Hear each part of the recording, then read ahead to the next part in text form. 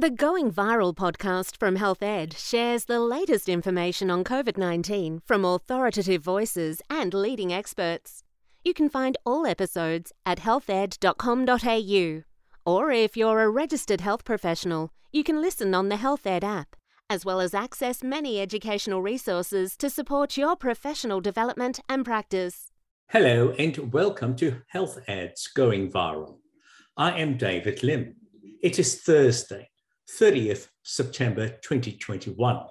Professor Nigel Crawford addresses several highly relevant and important topics, ranging from the safety of mRNA vaccines, vaccination of children under the age of 12, the reopening of schools, and vaccine uptake issues, including culturally and linguistically diverse groups, the vaccine mandates, and the concept of additional doses. My name's Nigel Crawford, and it's my pleasure to give you a COVID-19 vaccine update. And as always, things are moving quickly, so it's now late September. I'm just going to take you through some of the things that have been happening over the last month and also things coming up as we move into the last quarter of 2021. As always, just give a declaration of interest. So I'm the Director of SAFIC, the Victorian Vaccine Safety Service, based at MCRI, and also currently a Senior Medical Advisor to the Victorian Department of Health Vaccine Safety Team. Also a member and incoming chair of ATAGI, but this presentation, as always, just reflects my own views and not necessarily those of my affiliations. So the things I'm going to cover today include a little bit of an update on Moderna, a vaccine safety update, some Horizon scan, particularly what's happening in the vaccination for the under 12s. That's a really common question at the moment. How can we start to open up our schools? And also some of the issues that are coming around vaccine uptake, including the culturally and linguistically diverse groups. Some mandates are clearly coming in for different groups, and also additional or booster doses. So just touching on the Moderna Spikevax vaccine, I did touch on this last time, but this vaccine is now available in Australia, was accessed a little bit earlier than expected, which was great news, and it is rolling out into pharmacies. So really important to be aware this is a vaccine that will be used in some other areas of the program, but is currently with the pharmacies. It's an mRNA platform vaccine, so similar side effect profile to the Pfizer or Comirnaty vaccine, very similar vaccine efficacy results that I showed at my last presentation, and it's TGA approved for 12 and over, so again similar to the Pfizer vaccine. It's 2 doses are required, 28 days apart is the minimum requirement, and on the right hand side there, just again a plug for a little video that shows you how the mRNA vaccines work. In terms of more frequently asked questions, that's a link to our Melbourne Vaccine Education Centre website, so that can take you through some more specifics of this vaccine, and the Melbourne University Weekly Vaccine Update will keep you up to date with those latest vaccine effectiveness data, which is coming out of lots of different studies, particularly the United States and the UK. But moving now into the vaccine safety update, again, this is focusing on the mRNA vaccine, so both Pfizer and Moderna. And again, touched on this in previous presentations, but important to realise that sort of the myopericarditis is the main signal that we're supporting the investigation and management for, and have some more up-to-date information for you regarding this adverse event of special interest. It's a signal that was first identified in the US and Israel, and was strongest following the second dose of the vaccine. It occurs around 1 to 7 days after the vaccine. Some have been a little bit delayed in terms of their presentations out to a couple of weeks, but generally been in that pretty tight window just after the vaccine. The main risk factors appear to be males, so particularly those between 60 and 30 years, but has been seen in the 12 to 15-year-old age group as well, so something to be aware of as we start that childhood rollout. No increase in other groups, which have been really important. So we're hearing from our particularly United States and Canadian colleagues that they haven't seen a lot of cases in the First Nations people, hasn't been seen in those with the background of congenital heart disease, nor those with medications which may be associated with some cardiac issues. So again, no major flags in terms of risk factors in those who might be contraindicated to get the vaccine. That's not the case for any of these groups. In terms of exactly what's occurring or how it's being triggered is still something that's unknown, but there is obviously lots of investigations occurring, particularly, as I mentioned, in the Northern Hemisphere. So this was a presentation given to the ACIP, or the Advisory Committee on Immunisation Practices, which is the ATAGI equivalent of the United States. They have a public forum, and you can find on the link there the link to the presentation. I'll just take you through some of the key slides. This one here just confirms that time window. So you can see on the left-hand side, it's the cases. On the right-hand side, it's the rates. And that's on the bottom, or the x-axis, is the number of days post the vaccine. It's really that 7 days you can see the main peak, with some occurring a little bit later, but predominantly they've been within that 7-day window. In terms of the outcome, again, really important to understand myocarditis being inflammation of the heart and pericarditis, the lining of the heart, focusing those that had combination of the two or just the myocarditis, which is the more severe end of the spectrum. They had 742 cases, which they've been able to follow up in a lot of detail. 700 of those were hospitalised, and of those that were discharged, majority had recovered well. So whilst they needed to be hospitalised for a few days, they generally required some anti-inflammatory medications. Some had a medication, colchicine, which can be used for pericarditis and myocarditis. Couple had been more unwell and need more detailed follow-up, but majority it was mild to moderate and were discharged home. So if people do present with this syndrome post the vaccine, it can certainly be identified, managed safely, and need to be monitored for longer term outcomes. But majority at this stage are recovering, and it's great that we have this detailed data coming out of the United States, with obviously closer and ongoing follow-up ongoing. So in terms of the ATAGI advice, the link there in terms of the updated advice, which was updated late last week, and this was basically saying that while we had some precautions to vaccination, some of those have been removed. As I've mentioned, that data from the United States is showing that they're not a risk factor for increased likelihood of having this rare adverse event of special interest. So those that have a history of congenital heart disease, have had a cardiac transplant, or have cardiomyopathy can receive the vaccine without any precautions. So those precautions have been taken away.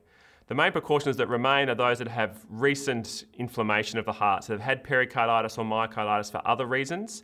They should have completely recovered, ideally waited around 3 to 6 months before considering a vaccination, which would be under the consultation with a specialist. So it's really those ongoing recent history of inflammation of the group that need to have a discussion before you would proceed with vaccination. But most of the other precautions, as mentioned, have been taken away. And this guidance has been done in collaboration with the Cardiac Society of Australia and New Zealand. So again, a combined position statement with the immunisation group ATAGI and the subspecialty cardiologists. So in terms of more information for GPs, again acknowledging Scott Parsons, who's the clinical editor for this health pathway. He'd done some similar work for the TTS, the thrombosis with thrombocytopenia syndrome. And this health pathway just takes you through in terms of some of the assessment, investigations and management of myocarditis and pericarditis, and would encourage all those GP listeners who have access to health pathways to have a look at this pathway, provide any feedback if they have any, but also utilise it if they do have people presenting with cardiac symptoms post the vaccine, some of which will just be temporally associated and not this syndrome, but differentiating those out is clearly really important. In terms of management in the emergency department, again, trying to get a really consistent approach, both in terms of primary care and emergency department. This particular guideline has been put together by the Paediatric Research in Emergency Departments Collaborative Group in consultation and collaboration with the Australasian College of Emergency Medicine, have put together a guideline of what to do when they arrive in the emergency department if you did have chest pain. So again, lots of details on the slide, which I won't go through in a huge amount of detail, but just flagging some of those symptoms. So clearly presenting with acute chest pain, shortness of breath, maybe some other more non-specific symptoms such as dizziness or feeling a little bit faint. Clearly there can be other drivers, as I mentioned before, and for those that are particularly old, I don't want to miss an acute cardiac syndrome, but this is focusing on the paediatric 12 to 17-year-olds, where often wouldn't do a lot of investigations for someone who'd had chest pain. Often it's non-specific in nature. We are requesting that if you do have the vaccine and they're in that window, you do consider doing further investigations such as an ECG and troponin, with the flow there of what to do in terms of interpretation and then management and disposition, liaising with cardiologists if required, and obviously hospitalisation if there is confirmed myocarditis. So a really helpful flow diagram from the PREDICT group. So again, going through this reasonably quickly, but just wanted to give this sort of risk-benefit discussion, which again I think is really important as we start to think about the rollout of the 12+ vaccine to all of the ages. Clearly the benefits on the left-hand side, it's really important to note that there is actual myocarditis and pericarditis that can occur itself following the infection, so you want to be protected through vaccination.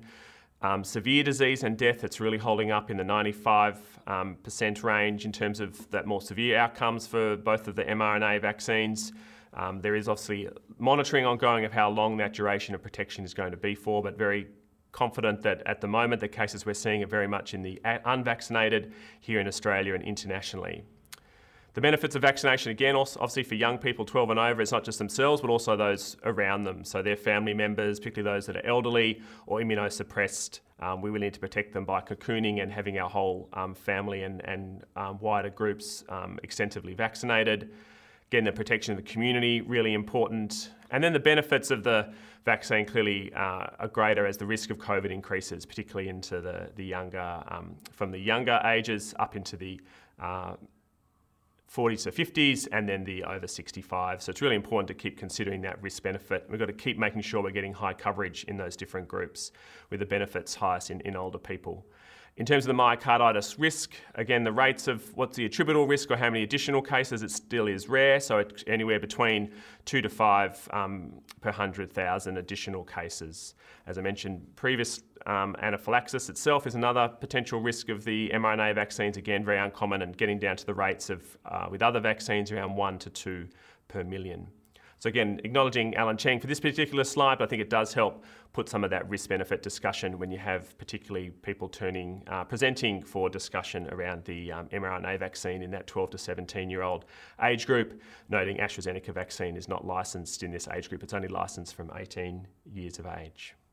So moving now to the next topic, I've just spoken a little bit on that 12 to 17-year-old age group, and again, just touching base on that, the Moderna vaccine in pharmacies is currently from 12 to 59 years of age, so following the same Commonwealth recommendations in terms of access to that vaccine. Obviously, constant reviews around that, but that's the age group that can go to the pharmacies for Moderna. What about the under 12s? And this was a common question over the last few weeks in terms of some data that's emerging. So essentially, both the Pfizer and Moderna vaccines are looking to those younger age groups. They're going down systematically into those different groups. And there was a press release on the 21st of September of the Pfizer vaccine. And their sort of headline release was, this shows that it's safe and effective. On the right-hand side, just got a bit more detail of that trial. It was around 2,500 children. They've used a lower dose of the spike protein than in the adult trial. So it's only 10 micrograms. So younger children very good at producing immune response to protect themselves from COVID, and also very good at producing a response with the vaccine, so need less dose. There's been an adequate safety profile in terms of that fever, non-specific and other side effects, and they produced a high level of neutralising antibody. This slide is just some details from the clinicaltrials.gov. Again, the links to those updates there. Any randomised clinical trial needs to go onto a database to be updated in terms of what's happening with that clinical trial. Both the Pfizer and Moderna trials are both on that website, and the links are there. And as mentioned, they are going younger. So they're starting in that 5 to 11. There's also trials in the 2 to 4 years of age, and then the 6 months to 2 years. So both vaccines are going down through the ages, and we are expecting release of that data over time. And then we'll be able to see and decisions made about the use of these vaccines in the younger age groups. So the next steps in the COVID vaccines under 12 is, in summary, it's actually great news that these trial data is emerging. Obviously, we want to see whether the vaccines are working, and the vaccine efficacy is going to be really important, as the safety.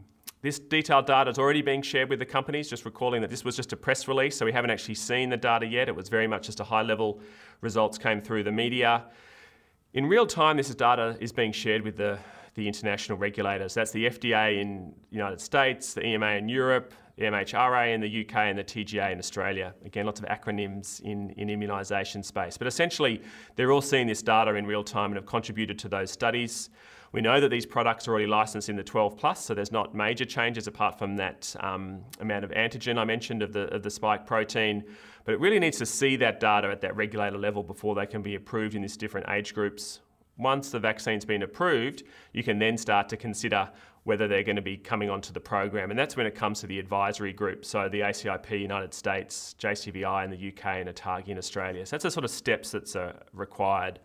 And in terms of the safety, obviously, as I mentioned, the myocarditis risk is much rarer than that. It's more like 1 in 20,000 at the highest rate.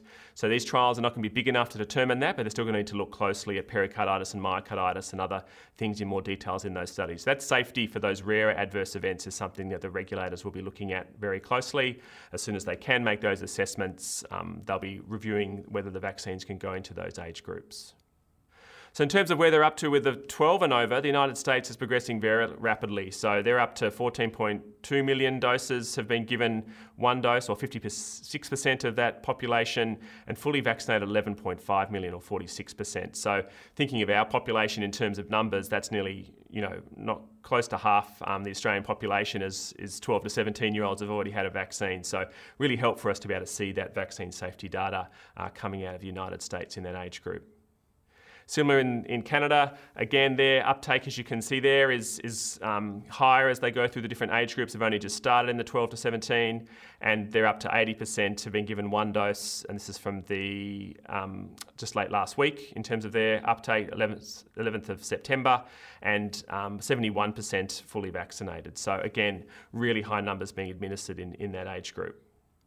So, as I mentioned at the start, that once we get that further information in terms of the clinical trials and evaluation, we're expecting the FDA to be able to see that in the next month or so. Decision made hopefully before the end of Q4, the end of this year, and then decisions about it coming onto the program. So expecting in the next 2 to 3 months, we'll have some decisions coming around that 5 to 11-year-old. But we can't do that too quickly. We have to wait for those steps to be completed. So in terms of opening up the schools, focus initially on the high schools and then talk about the primary schools.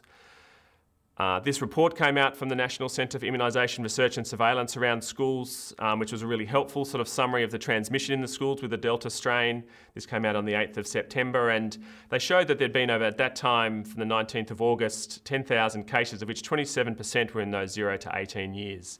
Again, generally much milder infection, a few hospitalisations, but very few really unwell in intensive care, which we've seen throughout with the COVID vaccine in children.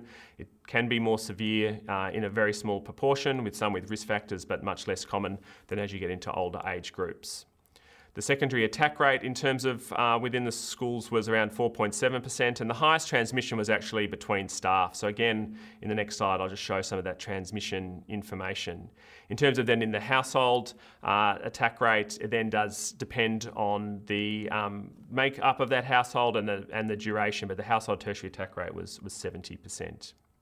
Again, acknowledging Alan Cheng for some help with this slide, but this is just looking at that school contact, confirming that if the adult is a source, it's much more likely to be transmissible than a child. So if the adult is infected, have an adult contact, it's 11% transmission, 7% to the child. If the child is the source, it's only 1.5% to an adult or another child. So much less transmission, and majority of children, even in these household contacts, were asymptomatic. So it does really reflect that if you're going to protect children in the school, it's most important that the adults in the school are vaccinated and protected. So that includes the teachers, the carers, other support staff in the school, all need to be vaccinated. So preventing in schools, this was a paper that came out in the Journal of Pediatric Child Health now a few months ago and talked about some of the mitigation. I've included in red some things that have happened since then, but in terms of mitigation in school, there's lots of things that can be done. We're hearing lots about the ventilation and other things that might be able to be managed, but obviously even organisational, environmental, appropriate hand sanitising, all those things need to be in place, and that's been done really well in schools to date. But control in the community will impact control in the schools. So if we get high levels of vaccine coverage in the community, we're less likely to have in schools. In the US, they obviously encourage mask wearing and staying at home if children are sick. In the EU, they're doing some symptom screening and reducing class sizes, trying to manage that way. Surveillance and contact tracing obviously gets more difficult as the number of cases can increase, but that's another component. And now rapid antigen testing, which we won't have a chance to go through in detail today, but I know schools in the UK and internationally are using rapid antigen testing to reassure themselves they're not a case and then managing that school. So that's something that may be something that's going to be considered here in Australia. Not there yet, but definitely something that's been looked at and used internationally. What's in red is what I mentioned in terms of his vaccination. So the teachers, the carers, anyone 12 plus needs to be vaccinated to help us open up the schools. So in promoting vaccine in school uptake, lots of things are happening to help make that happen. I know New South Wales, Victoria, Tasmania, lots of jurisdictions are doing things to try and get into those, particularly the Year 12. So Year 12 Blitz has been something they've called it here in Victoria, and trying to maximise that uptake as they're moving into their Year 12 exams. And we're impacted, particularly here in Victoria, with our second wave with lots of disruption to school. So really encouraging uptake.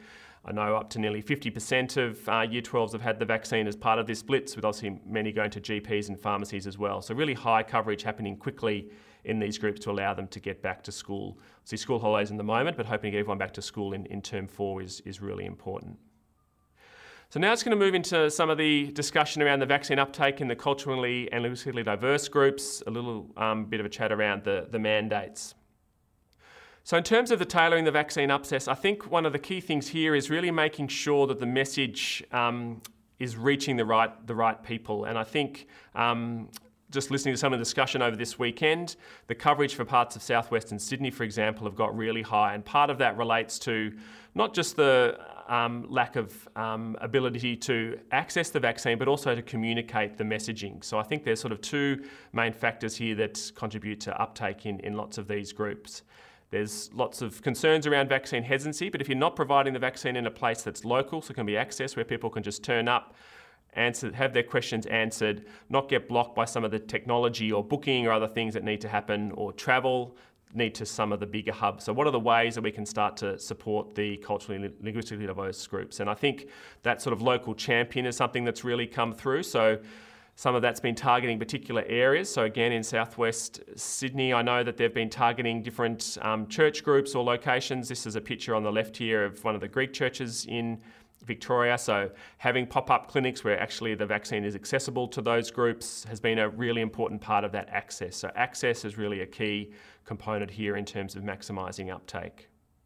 The other thing that happened in Victoria was a discussion around could you have the testing and vaccination at the same site? And this is something that wasn't obviously considered to be the easiest approach when we first were involved in the pandemic. We wanted to make sure that the testing sites wasn't contaminating those who are needing to be vaccinated, but clearly there are some communities where there's significant difficulty in getting access to the vaccine. This was one example at Altaqua where they had a number of outbreaks of infection in the school environment, again some in the community and coming in, and by going in and providing both the testing but also the vaccine was a really good way to try and maximise that uptake in that community. So this sort of pop-up, a really sort of mobile, flexible system is the way that we can really maximise uptake in these important communities.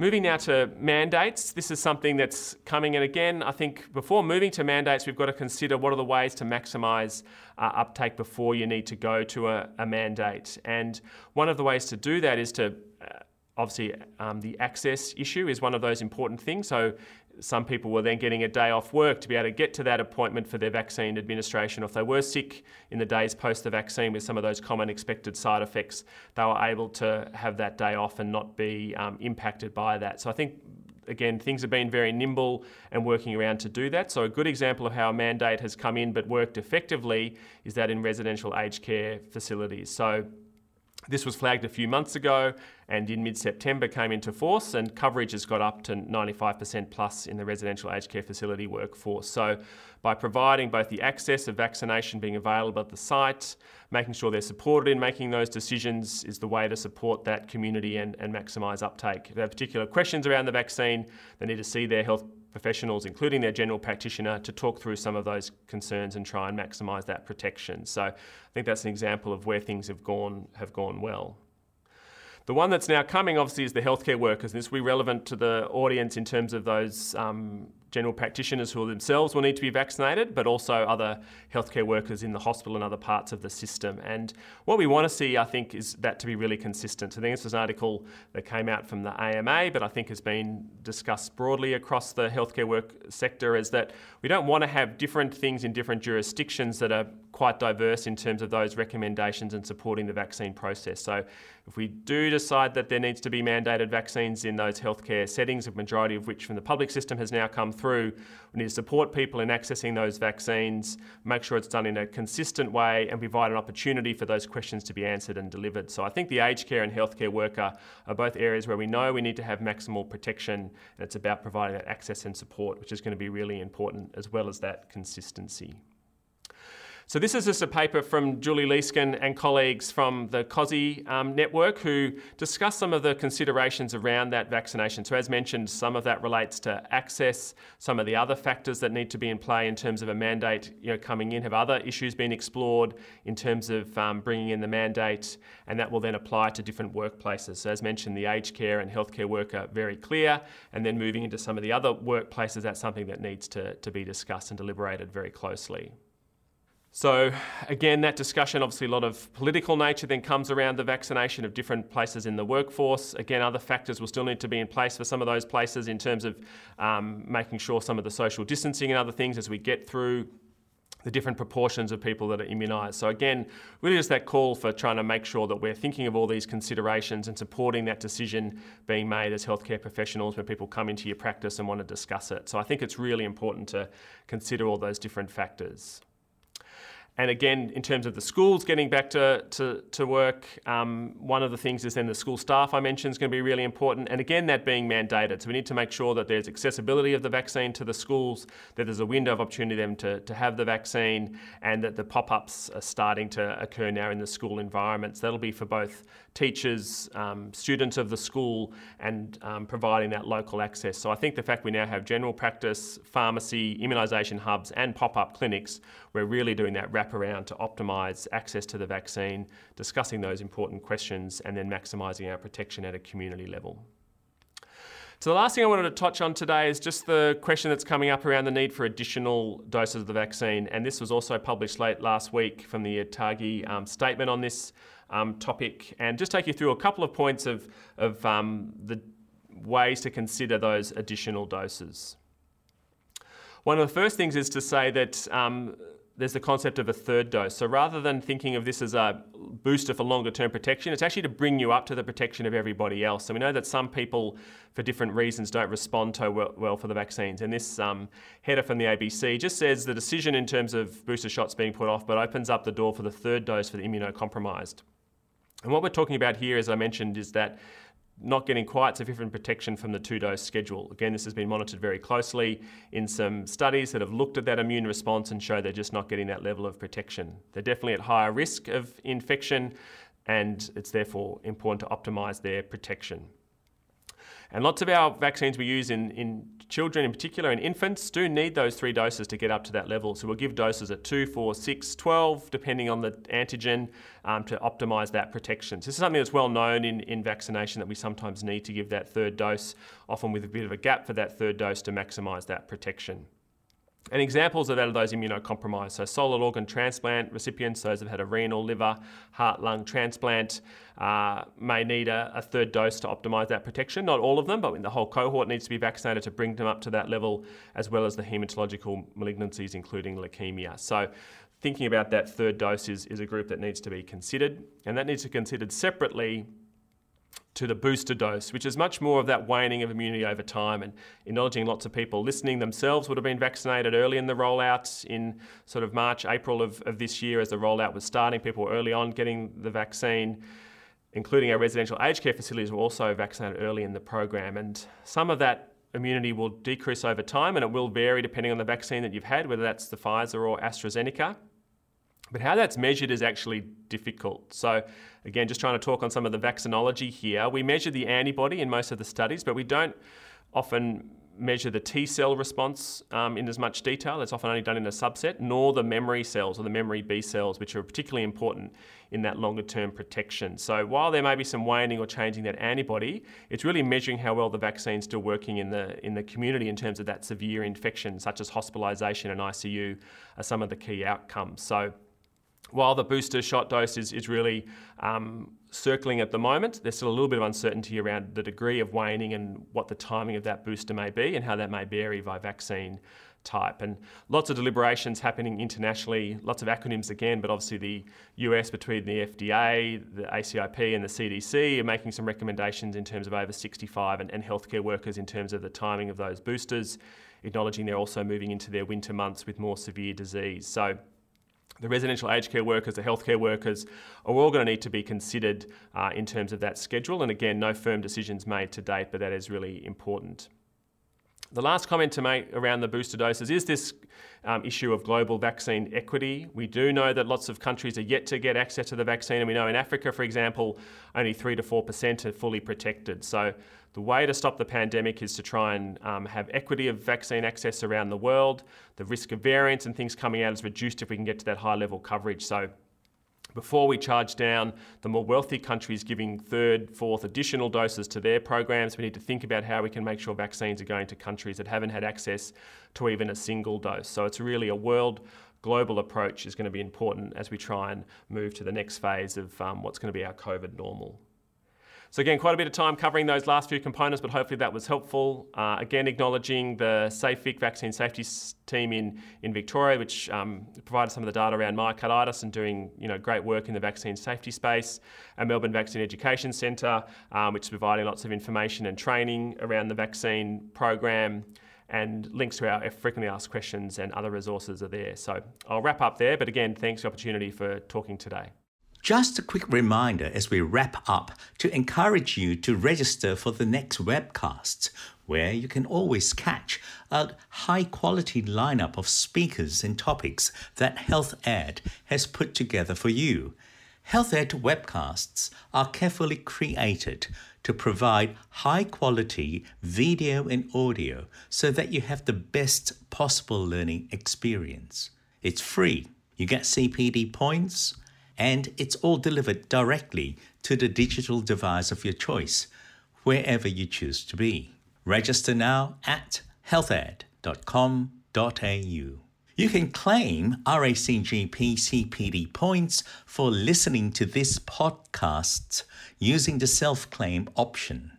Log into your account on the RACGP website, go to the CPD section and click on self-claim.